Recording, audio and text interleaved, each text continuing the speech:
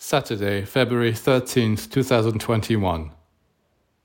Thoughts are living entities.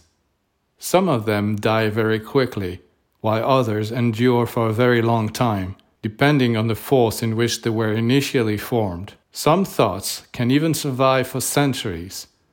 There are all kinds of these entities, so be careful, pay attention, and maintain strong ties with the sublime world.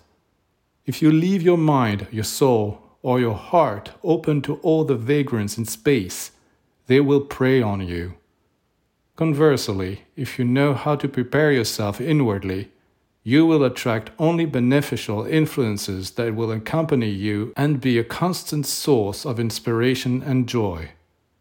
Disciples who know these things seek out the company of luminous entities willing to help them in their work.